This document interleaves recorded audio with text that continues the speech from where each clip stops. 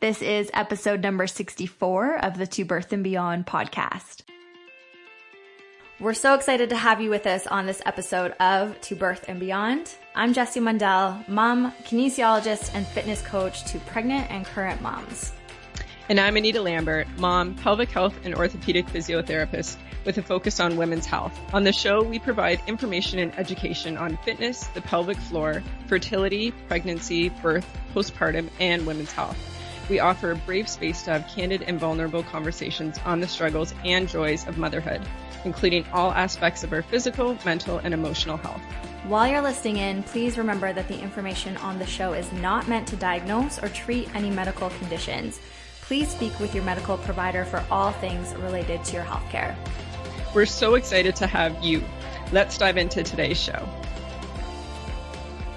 Hey friends, it's Jessie jumping in here before we get to today's show. I am so excited to announce that my online course for beginning or more advanced fitness and health professionals called the Postnatal Fitness Specialist Academy is now open for enrollment. Registration will close on Tuesday, April 23rd for at least another 6 months. The Academy is a fully online training course for those who best want to support postpartum people in fitness, exercise, and their whole health. You will learn how to assess for, modify for, and have the language for various core and pelvic floor dysfunctions, including diastasis recti, pelvic organ prolapse, and incontinence. You will learn how to coach someone and program for someone in fitness who has had a vaginal or cesarean birth, and what factors to be aware of depending on how their birth or recovery occurs. You will learn considerations and strategies for building or growing your business in person or in an online capacity. And you will learn how to approach postpartum exercise and health coaching from a positive body image and health at every size perspective. You can reach out to me via email or on Instagram or Facebook if you have any questions. Hey everyone, welcome back to another episode of To Birth and Beyond. It's Jessie Mundell. And Anita Lambert. And we have our friend and colleague, Lori Forner, physiotherapist, with us today. And we are so excited to have you, Lori. Thank you so much for being on with us. Oh, thanks. I'm excited and nervous. Yes. Lori hosts her own podcast, the Pelvic Health Podcast, which is fantastic. And we'll talk about that more. But I just think I know you prefer to be on the interviewing side. So this isn't your most favorite. So we are especially appreciative that you're on with us today. Thanks. And also a shout out to Lori for being on with us at 5:30 a.m. her time. It's always interesting trying to get 3 people in 3 different time zones, and especially when you're on the other side of the world from us. So I'm going to give everyone a little backstory on you, Lori, give them a little bit more information about what you do, what your interests are. And then we will give you a chance to tell us more specifically what current life is looking for you and all the things you're interested in today. So Lori completed her bachelor's degree in science at the University of Guelph in her home province of Ontario, Canada, which also happens to be where Anita and I are both from as well. Yay! During this time, she had the greatest opportunity working as an exercise physiologist and rehab-based Pilates instructor for a distinguished private practice physiotherapy company called Eramosa Physiotherapy Associates. This is where her first introduction and curiosity to pelvic health began. Her love for the sun, Australian accents, and the reputation of the University of Queensland physiotherapy program brought Lori to Brisbane, where she completed her graduate entry master's in physiotherapy studies in 2004. After gaining experience, this time as a physiotherapist back with EPA, Lori returned to Brisbane working as a private practice physiotherapist and rehab-based Pilates instructor. Soon, she found her passion in researching and teaching pregnancy and postnatal clients, which led her on a great journey of education in the field of continence and women's health. Along with upkeeping her skills in the field of musculoskeletal physiotherapy, Lori completed numerous advanced courses within the pelvic health field. This is where she developed a deep clinical interest in helping patients who are suffering with persistent pelvic pain, as well as balancing pelvic floor dysfunction within fitness and sport. It became apparent at this time that not only women, young and old, suffered in silence with pelvic dysfunction, but also men, and even more silently. Lori sat as a board member of the Australian Physiotherapy Association's Continence and Women's Health Committee for 6 years. In 2017, Lori was starting her adventure into obtaining her PhD in the field of pelvic floor health from the University of Queensland. In the midst of all this study and work, she still enjoys finding and sharing great information and humor within the pelvic health world and on her podcast, the Pelvic Health Podcast. So Lori, catch us up to speed. What is life looking for you and your work looking like for you right now? That's a really long bio. I could have given you a shorter one. Sorry. Yeah, it's been a whirlwind, as you said. 2 years ago now, I guess, I decided to go back to UQ and start my PhD. I had a couple friends who were working at the university, and when this whole world is very new and very strange, and I'm doing it part-time, so it makes it even more strange because you're not in the thick of it every single day.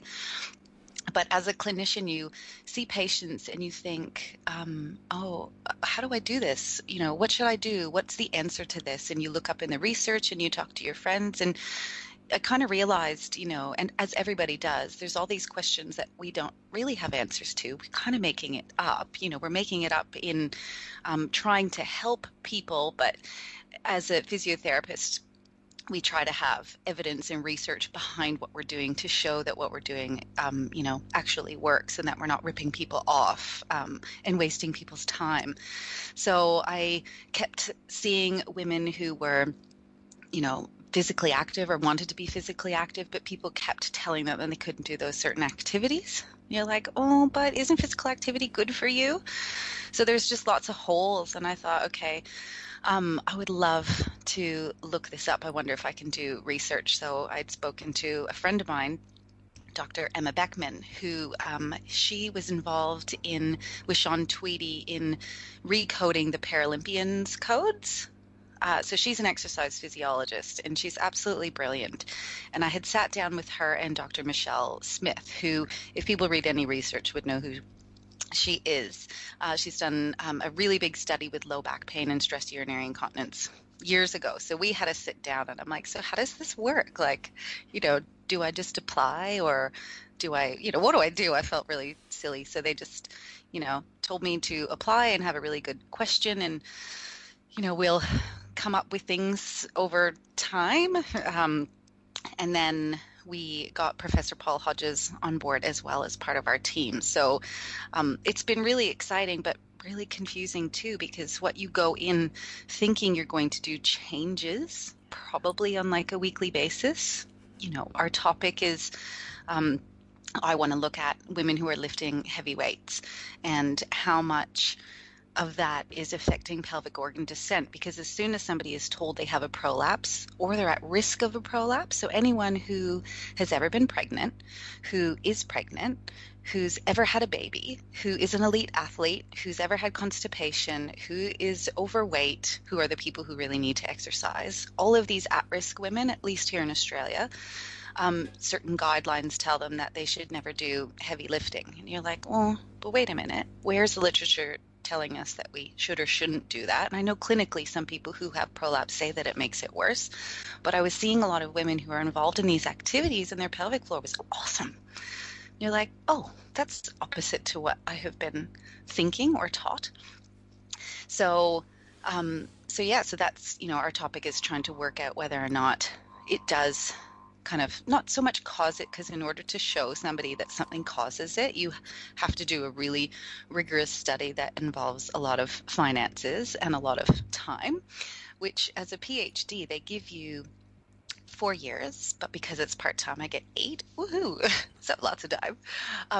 But you don't have resources and money, which I'm realizing now you kind of need, because if you're asking people to come in for their time, and depending on what tests you're doing on them, you need to have, I like to be able to pay participants to be like, hey, I've been involved in studies and they give you, $50 to be involved, especially, one of our measures may be, if we want to look at when people do a Valsalva for testing pelvic organ prolapse, we may need to put a very thin, small tube into your anus to measure the pressure. But it's really comfortable. But as soon as you tell somebody that something may go into their bum, they're like, "No, I'm out."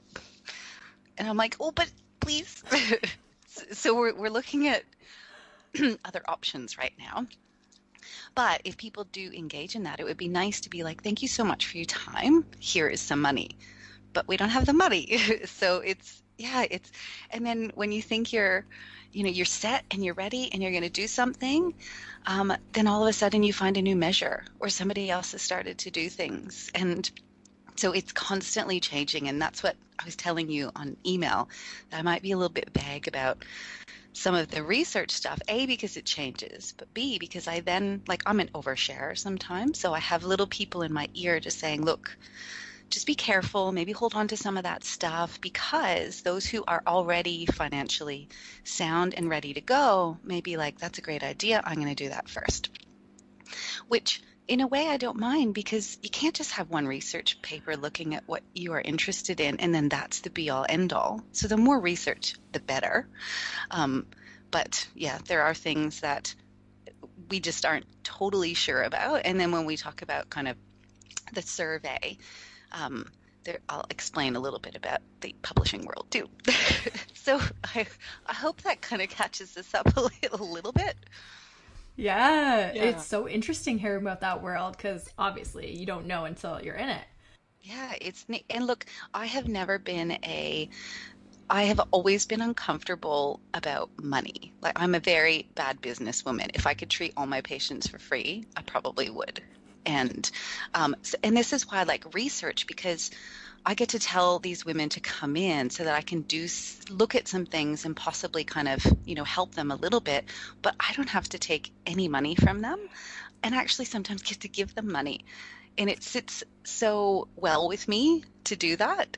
But yeah, it is a little bit of a funny world. And then again, when you get into publishing, then somebody's taking your work and making money off of it, and you don't get paid, which again, I don't mind. You do a PhD and research because you like it, not because you want to make any money out of it.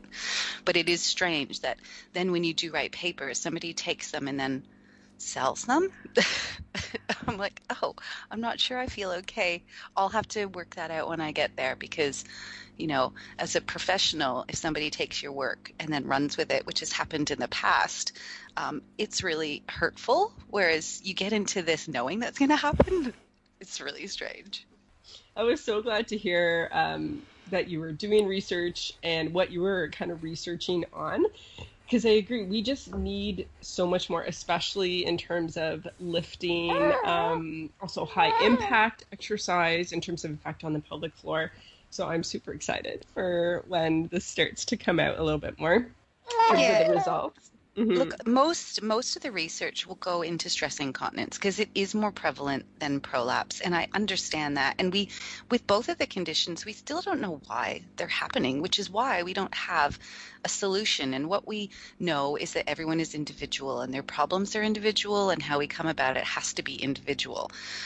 So not a lot of people are looking at prolapse, and those who are, as you've seen, or what people might know, is that the big thing now is intra-abdominal pressure. They're trying to work out what activities are causing all this pressure in our tummies that are putting pressure down onto the organs, and therefore they may not be getting enough support. Now, everyone's measuring intra-abdominal pressure differently. They're coming up with new ways to do it through the vagina, not the rectum. But then it's really hard to compare studies because people aren't doing it the same way. And then when you look at how intra-abdominal pressure is analyzed, people are analyzing it differently. So every study is kind of coming about it a different way, but they're also really concerned about pressure and not what's kind of happening because of that pressure, which is where we've decided to kind of look. And what we know with pressure is everyone's individual. One person can be doing sit-ups or squats, and another person do the exact same thing, and their pressures are completely different. So the focus, we need to have that focus and kind of understand that, but we also need to know, okay, well, what is your response to that pressure so that we can, it's still going to be individual, but at least we'll be able to, provide some type of guideline around exercise and activities, but not from a pelvic floor safe versus unsafe point of view, because again, that makes it really hard. What if somebody hates swimming and they love running? It's like you can't tell them to stop running and just swim. Or if you love lifting weights, you've just got to be creative and find different way to get them back to doing it. There's going to be those rare few patients or people who have significant damage, and the thing they love to do is just not the best thing for them. And it's a really hard conversation to have, and I've only ever had to have it a few times, and it breaks my heart, and I hate doing it.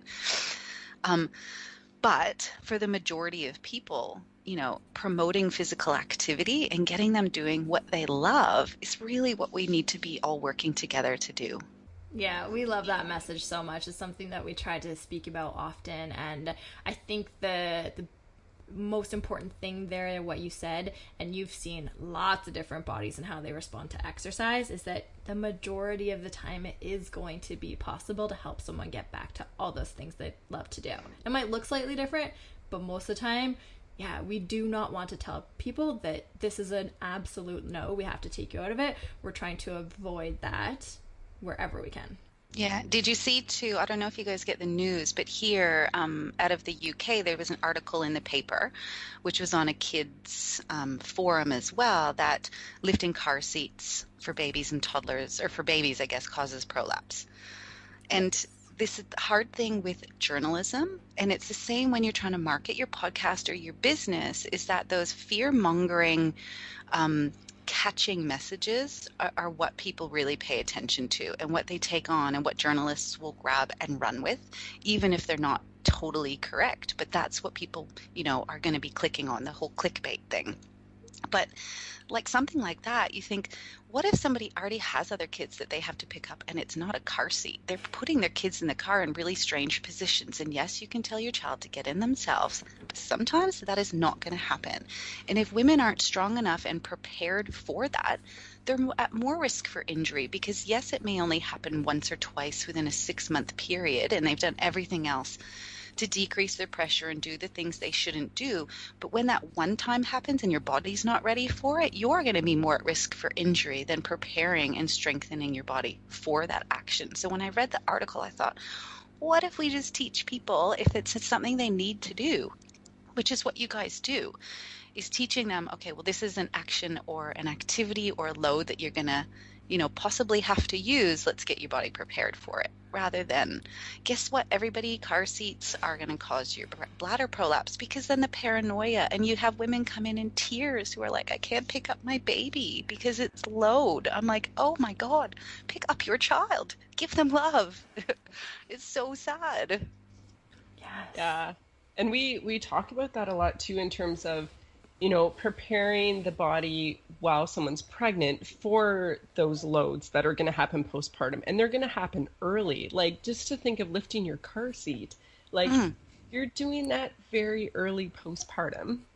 And so, I totally agree. Jess and I are all about getting rid of those fear messages, because it's not helping anyone. We were just having a conversation with my clients in our closed Facebook group last night about that article, because someone posted that they weren't sure if they should get the bucket seat anymore, if they should just immediately go to the next seat up that stays in the car, because they had read the article and they were scared that they were going to hurt themselves because of it.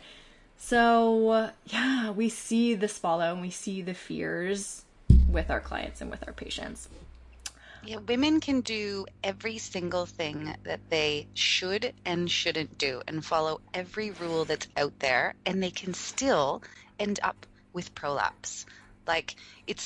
So I think which sounds like a very scary sentence, so I don't mean that everyone's going to be screwed, but just that you can really limit yourself, and it can still get worse. But the thing with prolapse, it's so transient. Like, you can then feel better the next day. A lot of it is just your body adapting to something that it's not used to, or it's not okay with yet.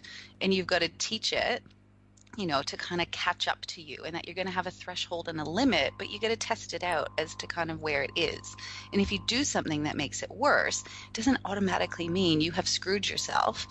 It just means that, your body's telling you that that was a little bit too much. Let's just pull it back a little bit. Yeah, that's such a great point. I am interested. How have your ideas changed about your research and your PhD since you went into it versus where you are now? Oh, I was in that camp of, the do's and don'ts. That's what we learn in school. Actually, we don't really learn a lot of women's health in school. I don't remember, maybe one lecture, and there was a childbirth on a video that I could not watch. And I thought, oh, yeah, why do people get into this? Even when I worked in Guelph, my boss at the time, Jackie, I just remember the tray of gloves coming out of the room, and I'm like, what are you doing? That's so wrong. So yeah, I have definitely changed. But even when I first got into women's health, you think you're helping people, you get, I don't even know where the information or the messages came from. And I think as a person starting off in the area, it is so much more comforting to have those do's and don'ts, because if you don't, what do you have? You don't have clinical reasoning or experience yet. So what do you use? So it is much more comfortable to do that. And I loved to run at that point.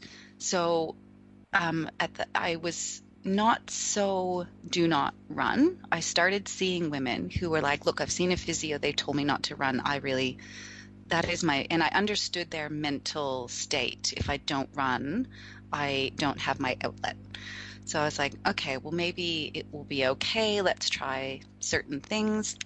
But I was still probably very anti-lifting, but that's also because I never did it. And that was the thing with me. I can't help patients if I don't really truly understand what they're doing. So I decided I would try to do some activities that other people said that they did, even try some sport like netball. Have you guys ever done netball? You can't dribble the ball. You have to when you catch it, it's like basketball. There's no backboard. And when you catch it, you have to stay in place. And you have to be a certain distance apart from the other person, which I was always fouled because I was too close.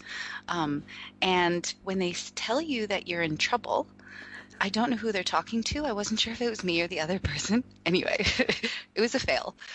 But I would try to do activities that other people are doing so that I could understand how I needed to modify things. And that's how it went with the heavy lifting. I was very anti-heavy lifting when I can't remember when that CrossFit video came out about stress incontinence. I think I didn't start to come around. I just started just before that was thinking, well, is it so bad? Or I'd have patients come in, I'm like, I don't really understand what you're doing. So I thought, okay, well, maybe if I try this, I'll be able to work out what activities they're doing, how to modify it, but also how bad this is for you. Like I went in going, I am going to uncover the secret, the bad secret. And so I just remember my first class, I modified, you modify and make everything easier the first time you try anything. But I did that for a year. And I know that you can't try, especially with an activity you're unfamiliar with, you can't do it once and say it's not good. And for me, can't say that I don't like it because it's different every single time. And it's just that it's new and I'm not used to it. So I tried it over a few months and was like, well, actually, this is not too bad. Like there was ways to make absolutely everything easier, but I'm aware of how I breathe and I know when to pull in pelvic floor. And that was the whole time when I was trying it, I was thinking, okay, when should I breathe and how could I do it this way? There's no right or wrong, but it was just trying to work out how I could do it. And now it's been 3 years and I've never been consistent with anything in my life except when I had a running partner, and when she moved away, I stopped. So I have been, I think, there 3 or 4 times a week for the last 3 years. I've switched gyms a couple times.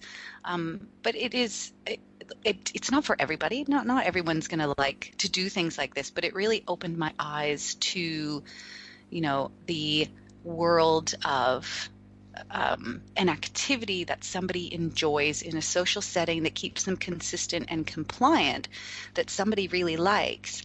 But in this other world, that is a bad thing and people shouldn't do. And I thought, okay, well, that's not a very fair message. And the more patients that I would see who were involved in just physical activity in general, but something that involves resistance training, the stronger these women were during their pregnancy. And they recovered better after birth. And I was, you're really surprised sometimes when you're like, oh, the better your muscles are before an injury, the faster your recovery is. So yeah, it was, I hid it. Hid maybe not the right term, but I wouldn't tell colleagues for about a year that I was doing that and that I liked it, because I was worried that people were going to look down on me and be like, I would lose respect from colleagues. Whereas I still, I may not be like a typical person who posts pictures of me doing every skill all the time, but I do enjoy it. Yes, I love that you brought that up, because we were going to specifically ask you about your experience with CrossFit, because it is so cool to see, and I love when you do post anything regarding CrossFit and your workouts. And have you been doing a couple competitions? I have partaken in some. I can't say that it's really exciting. Watching is way better. That's so funny. That's probably how I would be too. But we've chatted about this before, how CrossFit, like, there's so many benefits. It's a hugely beneficial activity. And what I also like about what you were saying and what you try to educate and impart upon people who might be going into CrossFit is that we just really want to understand how our body works, the mechanics behind it, and how we can best be successful in those high intensity, high impact type exercise sessions.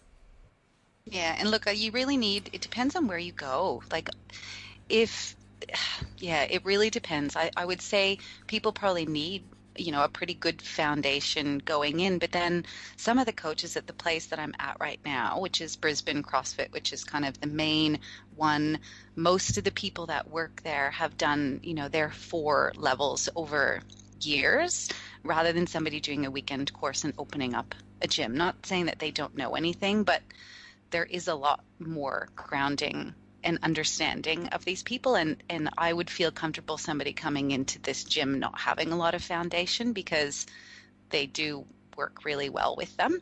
But it's group classes, like, if you're gonna go straight into group classes, and I like this place because they make people do 5 one-on-ones to work out skills, work out their faults. Whereas a lot of other places, you sign up and you join the group classes, and that's a bit scary. So we've talked a lot about, we've mentioned pelvic organ prolapse, and we've done episodes before on it. But we'd love to hear kind of your side of it, Lori, in terms of, can you share with the listeners, like, even going back to, like, what is pelvic organ prolapse? And for those that have prolapse, how do we know if our pelvic floor is responding well to exercise? Yep. Again, so pelvic organ prolapse is essentially the descent or the dropping of any one or more of the pelvic organs. So the bladder dropping into the vagina, the uterus dropping down in. If you don't have a uterus, it's called a vault. So that can still drop down, or the rectum dropping down into the vagina. Now, there's rectal prolapse towards kind of the bottom side that we won't even get into. But it's, the support system that keeps those organs in place, in part our pelvic floor muscles, but it's also all this connective tissue. It's like elastic bands inside, keeping all of these organs in a better place. And pelvic floor muscles are supportive in a few different ways. So you've got active support, where when you contract those muscles, they physically help to lift those organs. But when those muscles are at rest, so you need a certain amount of muscle stiffness at rest.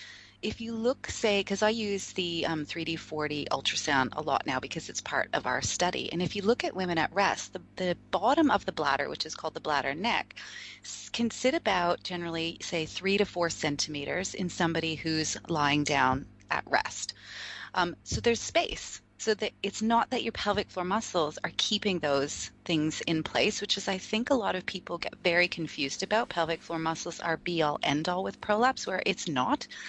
So They do really help. And when you do activities where pelvic floor muscles are required to work, it gives those organs some support. But majority of the time, the activities you're doing, you're not squeezing your pelvic floor 100% for that entire time.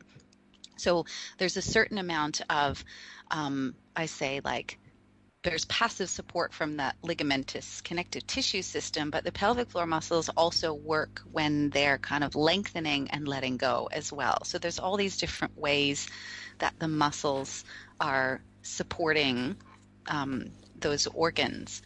And because it's 6 o'clock in the morning, I totally forgot what the other part of your question was.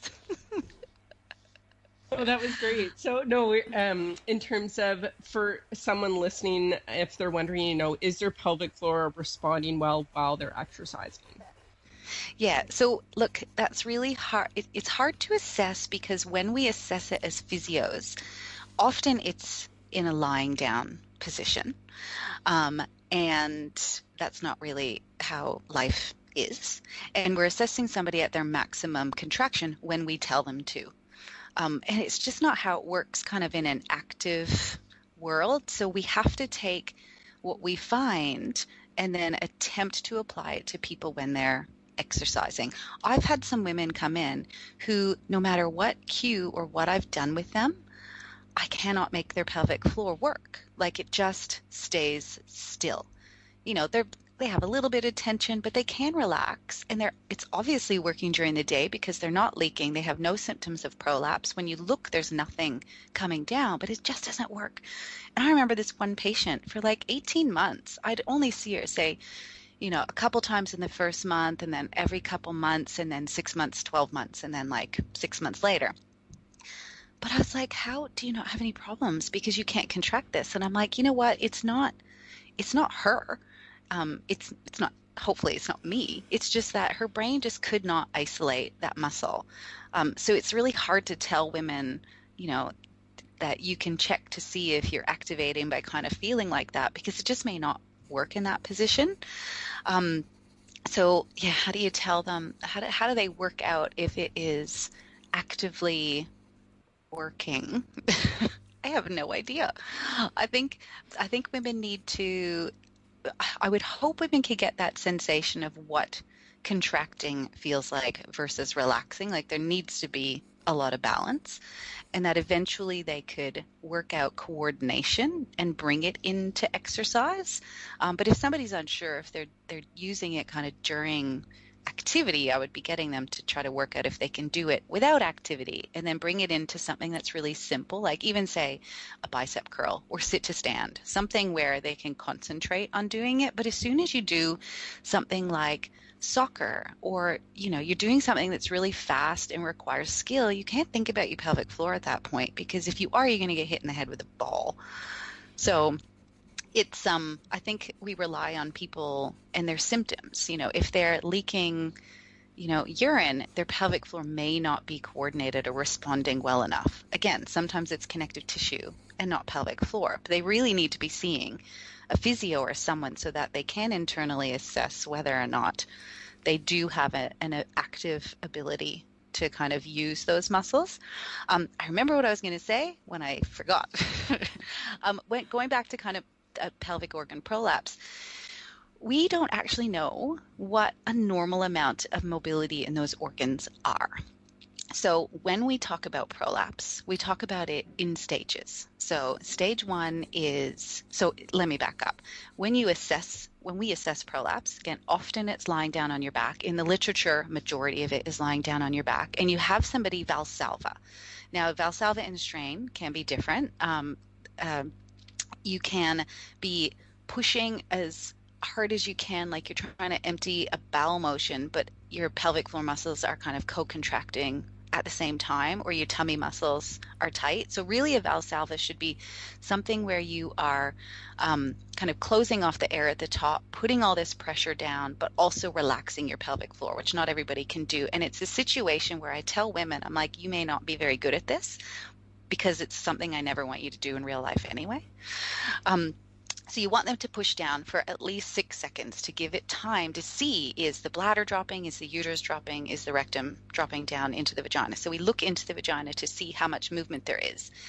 Now, technically, stage 1 is stage 2 is any of those organs coming down to within a centimeter of the hymen. So not even the opening, it's inside a little bit.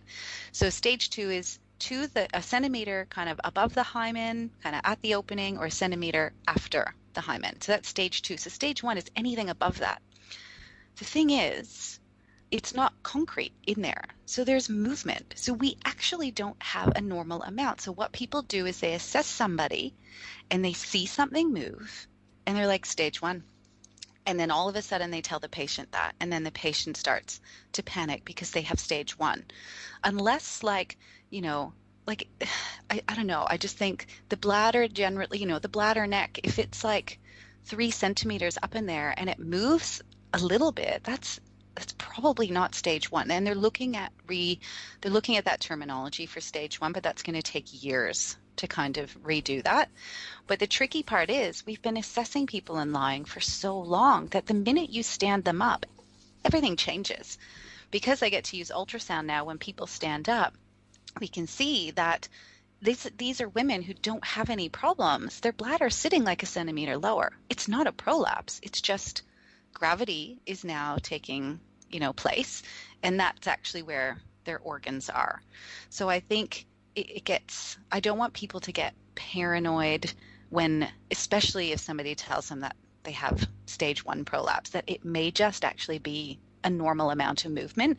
And there was research showing women who they measured the amount of prolapse they had before and then after exercise. And they had 2 groups of women, one group of women who were regular walkers and a group of women who did CrossFit. And these are women who don't have babies. And both women, their organs dropped a little bit after exercise when they were fatigued. And so the time of day or when people, are being assessed, sometimes that contributes to how much kind of descent that they're seeing. Does that make sense? Yeah. All right. Yes. Sorry, I had Excellent. to back up because I'm like, I was going to talk about that and I forgot. I think that's so important for people to hear. Yeah, specifically about what is a normal amount of mobility in the organs in stage 1. We don't know what normal is. That's hard. So hard, but also so reassuring. Yeah. And in the literature, when they talk about significant prolapse, and this is another thing I'm finding by sifting through everything, significant prolapse means that so they have cutoff values, even with kind of the stage, not so much the stages, that's clinical. There's these values, at least with ultrasound, to tell somebody whether it is significant or not. And significant just means they're most likely to have symptoms, not abnormal. So it doesn't mean that this cutoff means you are abnormal or this is where you should be. It means you're more likely to have symptoms at this part rather than, this is abnormal, which is really hard because then, what do you say to patients if you do see a bit more descent than normal? Like, it's tricky because I don't know if you guys, or if your listeners it would be more kind of the clinicians who deal a lot with people who have persistent pain, how you can become really hypersensitive and really aware, and then it starts to mess with your head and you get really anxious and worried, and then that feeds into your sensation. And prolapse is so similar. Like the minute that somebody hears that they could have one or they do have one, it can send them down this spiral. And like I said, I've had women come in who will not pick up their baby and they're in tears.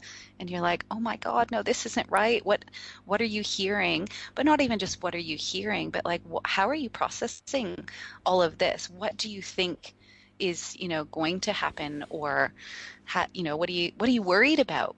And those conversations are really important because again, I've had some of these women actually have, again, stage 1 in bunny ears, and they're just so extremely sensitive and worried. And in part, it's because we have all this great stuff on the internet and forums to kind of allow people to discuss with each other. But I think sometimes that can really go down the wrong way. Well, I thought it was really interesting how you were saying that it was more from ultrasound results that they could figure out if someone would experience symptoms, because there's some people who have been told they have a stage 1 or like, a very early prolapse, and their symptoms they feel are much more significant than someone who maybe has a grade 2, like a stage 2 or even a stage 3. So like, it's interesting that the descent of the organ doesn't necessarily correlate with symptoms. No, and look, all of that study though is generally done on women who go into a hospital for prolapse, or they're about to have surgery. Like, it tends to kind of be the larger stages, but I'm pretty sure they did some research on women who had stage 1 or less. But yeah, essentially, and that research is done in order to try to work out whether people need surgery or not, because, and now, like, I don't know if you notice, prolapse is now, the definition of prolapse is I can't remember if it uses the term abnormal, but it's, descent of an organ along with symptoms. So technically, we're not, we shouldn't be telling someone they have a prolapse really unless they have symptoms that correspond with that. And that's just what I've been seeing kind of in the last year. And I want to go back and read stuff and go, did I miss it? And they've been talking about that all along, or are they just starting to change and say, actually, technically a prolapse, you need to have symptoms to call it a prolapse. That's so interesting. It is. Very cool. So I'm like, ooh, am I just reading things differently? I don't know. Yeah. Your whole world is immersed in research now, seeing things from a different light. Okay, so this is a big question, but I think some people will be interested in what you have to say about it. What would be 2 to 3 things that you would address first and foremost from someone who is experiencing symptoms during higher intensity exercise, and specifically pelvic organ prolapse type symptoms? All right. I guess it depends on whether or not they have babies, but also kind of what they're doing for the other part of their day. So, because I will have some women who are involved in higher intensity exercise, but they are, say, a pharmacist. So they don't actually get symptoms while they're exercising. It's the standing for 8 hours during the day. But I get people to think about not only the volume that you're doing kind of in that one day, but your whole week, especially if you have young kids, because the time that you're doing the exercise, which even if you're not thinking about your muscles, are usually active depending on the person. So that's actually kind of giving you some support, where the other parts during your day, you may not be thinking about it. You're picking up your kids, they're sick, so you're holding them for long periods of time and bouncing them around, and then you're going to work. And, I think women don't realize the amount of physical activity that they do when they're not at the gym. So I really get people to kind of think about all the other activities that day and the other stuff that they're doing that week. Like when I think about a lot of the patients that I see, it's infrequent when people will say that they feel their prolapse symptoms worse during, let's say, during lifting. I find that people will complain about it more, say, after a run. Like, it seems to be more related to when they're, like, we talk about high impact activity, and it gets confusing because sometimes, impact is running and high impact can be aerobics or running, but weightlifting also gets kind of put into that high kind of intensity or high impact. So sorry if I kind of confuse them altogether, but I find when people are coming in, they tend to have, they tend to, if they've got kind of a prolapse, they don't tend to complain about it as much after a lifting session as they would after running. That being said, I've had women who have never had babies who have come up to me and said, is it normal that when I do heavy lifting, when I have my period, that I feel like my tampon pushes out a little bit? And I was like, oh, I remember hearing that years ago, and I'm like, oh, that's interesting. And I'm like, that isn't a good sign, because that usually means that things are being pushed down too much. But if women are concerned when they're doing an activity, or they're unsure, sometimes I have actually, again, depending on the person, I will get them to use a tampon or a moon cup during their activity, that if they end up feeling like it's dropping or it's pushing, there's some immediate feedback that what you're doing, your body may not be supporting or kind of reacting well against the activities that you're doing. Does that make sense? Yeah. But if somebody comes in and they've got, good pelvic floor muscle support, but they're getting symptoms when they're doing that activity, I get them to try to pull it back to a level where they don't feel like they have symptoms, especially if it's an activity that they love to do. In the meantime, if for a month or two, they can switch activities to something that's less intense, but they still really enjoy doing it, then I might get them doing that just to see, is it that activity that's causing the problem? But if we worked out that it is that activity that's causing the problem, but again, a lot of the times with runners or CrossFitters, they really don't want to stop what they're doing, then I just get them to pull back and see if there's kind of a stage or a level where they're not having any symptoms. Now, the easy thing with being a physio, especially here in Australia, is we use pessaries. So a vaginal support pessary, it's not like a tampon because there's so many different shapes and sizes, but it's something going in the vagina that's like scaffolding, that's trying to hold things up. Now, that being said, it also moves with the tissues. So it's not a brick inside that doesn't let anything move. It just kind of is to stop things from moving too much.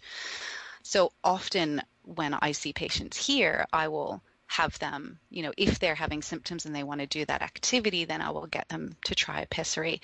But not everybody wants to do that. Some women feel like it keeps reminding them that they have a problem, or some women are like, it just doesn't interest me. Like I would say sometimes, just under half of the women that I see, no matter how you sell it, they're like, I really don't want to do that. I'm like, that's completely fine.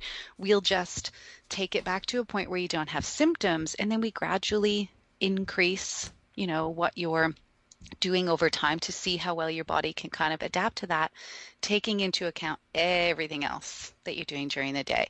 And Jessie, I think something that I got from you at looking at some of your online stuff, I love how you take it in like month blocks. Yes. Which is funny because why have I never thought about that? But yeah, so now I give people like month blocks of ways of kind of thinking about changing something and then seeing how they respond to it, and then kind of gradually progressing and moving on from there. Cool. I love so that. I don't know if that's 3 things. Pessary is 1. Pulling it back is 2. Surely there's a 3rd in there. I was wondering actually with pessaries, how it works in Australia with physios being able to assess and fit a pessary, because here in Canada it's fairly new, but pelvic physios we have to do specific training, but then we also need a delegation letter from a physician to do it, and then they would look after actually the internal kind of connective tissue care, kind of checking in on that. So I was wondering, how does it work in Australia? Because it seems to be a lot more common. I wish it was more common in Canada. It's still something, especially for new moms, not necessarily accepted all the time by the medical community. It's kind of looked at as like a pessary is for someone who's menopause, postmenopause, whereas I feel like it's the new moms who actually probably need it the most because of the day-to-day heavy lifting and the activity. Yeah, look, being Canadian, but then also living here, it's funny, like there are some things that are really relaxed here. Like when I first came here, they short form every word. So, your car registration is Rego. And then you see them advertising from a government website on a commercial on TV about your Rego. I'm like, whoa, you are chill. Like you can use, slang terms on TV with the government. So I think there's some things that we're a little bit more laid back about. And when I first went into women's health, when I very first did it, I did a weekend course here. And I'm like, okay, so do I need to change my insurance? Like, how does all this work? And nobody knew. You just like, I don't know, just do it. I'm like, well, do I need consent forms? Like, it's just, I was like, but how are you? Because Canada, it was a little bit more strict, and there's certain things that you could do and certain things you couldn't do. And here it was kind of like, try it. I was like, oh, is that okay? But the good thing with the pessaries is that we've had some really good advocates here who are involved in research as well as kind of high up in the physiotherapy world. So Patricia Newman, who's done one of my podcasts as well on pessaries, she's been a really good advocate, and she developed some guidelines years ago regarding pessaries. Now, that being said, you can still take a weekend course and start using pessaries here. It's not completely regulated, I guess, but what they did with their guidelines and the research is they developed now a university-based course that you can take on doing pessary management. And then part of that is to show the medical community how well of a position we are in order to do that, because we also have continence nurses here too. But the physiotherapist's ability to clinically reason and know the anatomy and muscles, like the position that we're in order to be able to work that out, is really good. So look, all of that is still kind of changing, but really as it stands, you can learn it and then you can do it. So it is a little bit easier here. But that being said, like, also people need to work out their own scope of practice too. Like, if you don't feel comfortable or you are unsure, like the courses that you take here, generally the examiner is going to make sure that what you're doing is okay, but you really only learn 1 to 3 different pessary types, and there's like 20. So a lot of it is trial and error. There's specifically one that can have a lot of complications, the Gellhorn. I don't even bother. And I think a lot of physios here who've learned it may not use it, but are also like, if somebody needs a Gellhorn, I'm sending them back to the urogyne in order to manage that. And all of my patients, and part of our guidelines, once somebody is fitted, they come back in 1 to 2 weeks to make sure nothing's being irritated kind of inside, that they're not, like if you try a new pair of shoes and you get a blister. After that, we review them in we're generally trying to teach people to take it out and put it back in themselves, because you're less you're going to have less symptoms or less side effects with them. And then so they come back in about 4 to 6 months, but they see their GP for a speculum exam. And then they need to see their GP or their gynae every single year just to make sure, for a speculum exam, to make sure that nothing's being irritated. And so everybody I see, there's that co-communication with a medical professional as well. So it's really not just the physio taking it on. And again, there's a couple of them that I know that I'm like, oh, I'm not even going to try. That's too complex. I will just leave it to the medical community. Yeah, so it is a little bit easier here to use. And it's sad because isn't there stuff that people can use over the counter there, like that Eurista for stress incontinence? Yep. That's a pessary. Essentially, and it's so much more expensive. Yeah, I saw that. I know. I'd love to get my hands on it and try and see what it's like. But I find if people can buy something like that over the counter and have nobody looking at them, or is it prescription? I don't believe a prescription is needed. I haven't had any clients use it, or many physios here. I haven't heard many people actually use it just because of the price, whereas a pessary is covered. Well, you may have to pay for the pessary itself, but it's much less. It's about $60, and then the actual treatment in that, or if you were to see an OBGYN for it, it's covered. But why? So why? That's why I don't understand why physios wouldn't be able to do it when somebody can buy something like that over the counter. I agree. And then not even be managed. Yeah. Yeah, not sure. Yeah, but again, Canada, it's a little bit they're really sticky on some subjects, but talk about pot and it's all fair. So it's fine. So weird. This is true. This is true. I know there's some physios in Calgary where I am, and the pelvic health physios that I go to at Lakeview Physio, they are fitting for pessaries now. So that's amazing. So there are a couple options, but yeah, I think it's just few and far between from what I hear. Yeah, there's definitely, I'd say, a lot more in Ontario now who are doing it. The other side of it is the autoclave, like to get them, the sterilization, that whole process is kind of another part that physios have to figure out, which I think is a barrier for some to actually, they've done the training, but then there's that other side to it that they haven't been able to work out yet in terms of space and there is a chemical side of sterilization, though, as well, that you don't need to have an autoclave.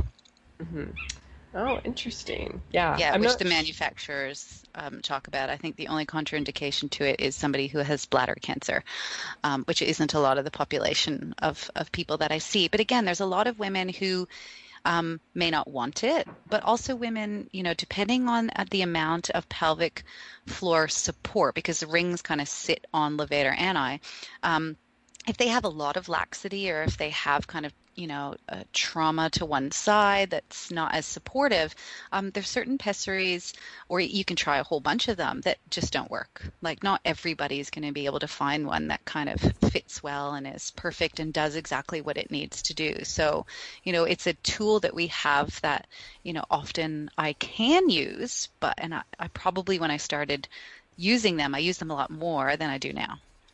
You mentioned a few minutes ago about someone having pelvic floor symptoms that might ramp up with their menstrual cycle at certain or particular points during that. And you also had a recent podcast on this topic, which was fantastic as well. And we can link to that in the show notes. But I am interested. So for those, let's say with pelvic organ prolapse, and they do have symptoms ramping up at certain times in their menstrual cycle, what advice are you giving them to help reduce that, bring that down? It's funny because women will generally tell you that that's how they feel. So it wasn't until people would say, it's that couple days right before my period or the first day of my period, I feel so much heavier. I feel like my symptoms are worse, and not just with prolapse, but also with incontinence.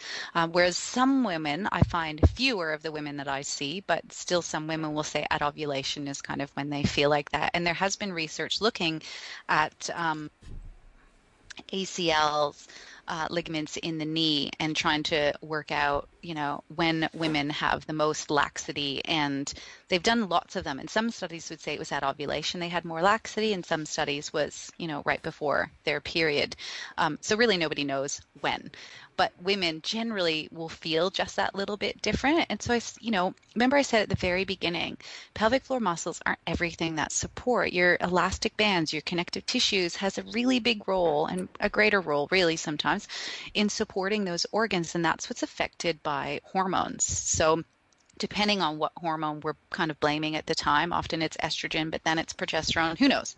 There's some change in the hormones that causes those ligaments to be just that little bit softer. It only has to be a little bit. Then you've got kind of a heavy uterus. And people can just feel that little bit heavier. And I just want women to kind of at least start to be aware of maybe when they feel like that, and that, listen to your body. That might mean that you need to pull back a little bit. So you may not be able to get a PB in your running or your weights, or you might just decide to do, some stretching that day. Depends on kind of how severe it is. I know that there's a lot of women though that won't pull it back maybe as far as it needs to go. So I'll usually just, I don't know. I think it's something that really needs to be talked to more with coaches, and it just needs to be looked at a little bit further, because if that's kind of a vulnerable period and you're trying to push through it, then what really are you achieving? And if you're going to make things a little bit worse, then you're going to increase your symptoms. So, Lori, can you share a bit, because you were just talking about kind of there may be some pelvic floor trauma that's happened that might contribute to the support of the organs. Can you share a bit about what is a levator avulsion? Because I think a lot of our listeners may not know what that is. Okay, well, Professor Peter Dietz, who I have just done a podcast with, and it's going to be a two-parter. So he is generally who has kind of found this condition, 15 or 20 years ago. He started noticing it, and he's been doing a lot of the literature and research with ultrasound on discovering it and possibly kind of surgically fixing it. That being said, I had a friend at a conference just yesterday with someone who is very anti-levator avulsion, and that it doesn't exist. And Peter talks about that in the podcast and why kind of that is the case. So I think it'll be a good one to listen to as well. But essentially, during childbirth, when a baby comes out, there's a certain portion of your pelvic floor that has the most strain on it, and depending on what happens in labor, and often it will be something with forceps that goes in and kind of takes up a bit more room but then has to twist and turn, can do damage to the muscle. And muscle damage can be micro trauma where there's just a little bit of stretching and pulling, or it can be macro trauma where it actually tears, or what we call avulses or an avulsion. So the thing with macro trauma specifically is that when kind of a muscle tears, you've then lost a portion of that function. But what I really want women to understand is that you do have a whole bunch of other parts of the pelvic floor in there. So we're really just talking about one part. But this part kind of creates the hiatus or the gap or this space within the pelvic floor that the organs can come kind of down into the vagina with prolapse. So if that space is a little bit bigger, then people can be at more risk of having less support. Does that make sense? And when levator avulsion happens, often there's other kind of trauma to connective tissue as well. So somebody can, have a portion of that pelvic floor not working as well. They have the other parts of the pelvic floor to try to compensate and help, but sometimes that can hit them over that line of pain as well because their body's compensating so well or trying to work so hard. But it does mean that if somebody had perfect pelvic floor integrity and they could get 100% of their squeeze, they may only ever get to 95%. Like, it disrupts how much of a function you're able to kind of get back. Other people, it might be a little bit less, but it just means that they may be at more risk of the development of something like prolapse or stress incontinence over time because they have that less support. Does that make sense? And it can be one-sided or it can be two sides as well. Yeah, that's great. Follow-up question from that. Do you find that pessaries are a good tool, a good support system for those who do have avulsion? Yeah, it depends. So the ring pessaries generally sit on pelvic floor muscles, and so often people with that, it doesn't tend to stay in.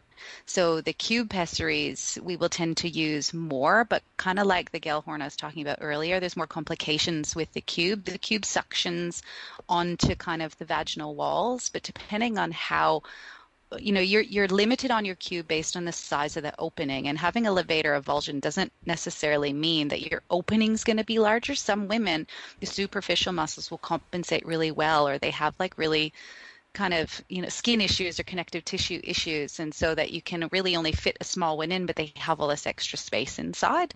So it depends on the person. It may not totally work. Often women like that, depending on kind of what stage they're at in their life, a Gellhorn can be put in that gives a lot of support to some of the structures, but you can't be sexually active with it. And it's really hard to self-manage, but it can be taught. Nat McConaughey, who's a good friend of mine, she, has been able to teach people how to kind of put it in and take it out and self-manage, which that just is too much for my brain. So look, there might be some pessaries for people. It really all depends on kind of the extent of what's happened in there and how the rest of their body is kind of compensating and helping with as well. Okay, perfect. I think that is, extremely helpful for people. Anything we missed or anything else you want to tell us about the research that you're working on? Well, what we didn't get into, because I talked too much, is the survey that we did. But again, because the survey we did, a survey with about 4,000 people, and thank you to anybody who took the time to fill out that survey. It's been really helpful. There's so much involved in that, and we've only taken a very small portion of it. So we're looking right now, the paper that I'm attempting to submit that I have been writing for 6 months, that goes to the reviewers, and then it's not even submitted. So it goes to my supervisors. They review it. It comes back to me, and then I wait 2 months. And anyway, so much waiting. It's driving me nuts.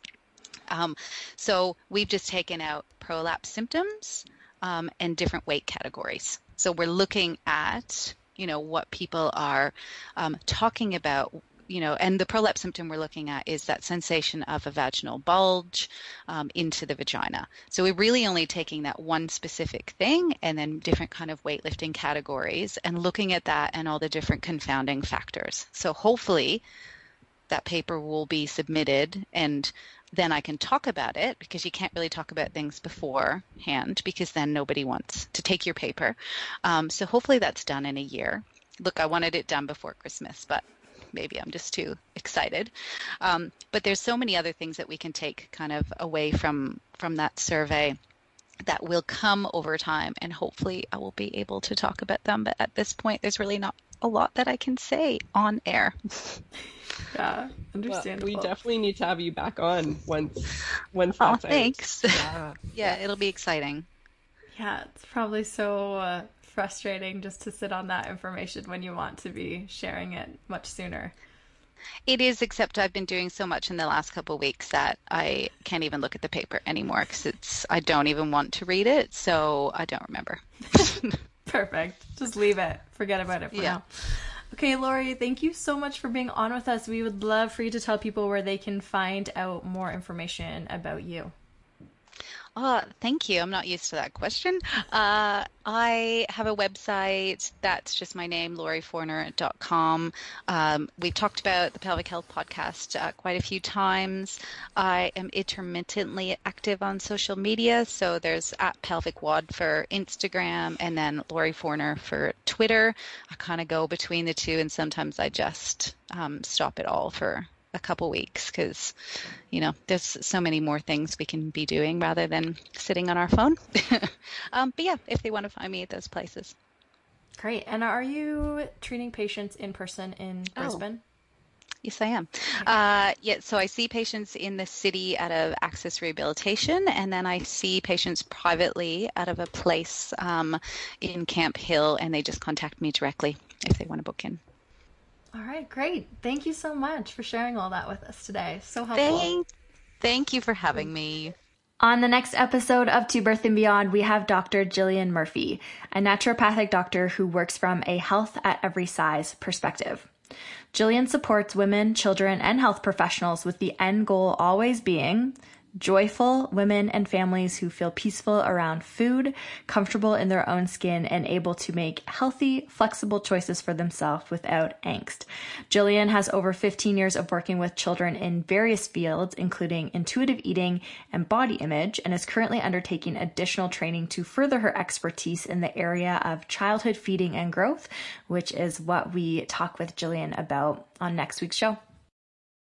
We hope you enjoyed listening to this episode of the To Birth and Beyond podcast. You can find any links or resources we discussed in the show notes at tobirthandbeyond.com. And if you enjoyed today's show, we would love for you to leave us a review on iTunes and subscribe to the To Birth and Beyond podcast in iTunes or Stitcher.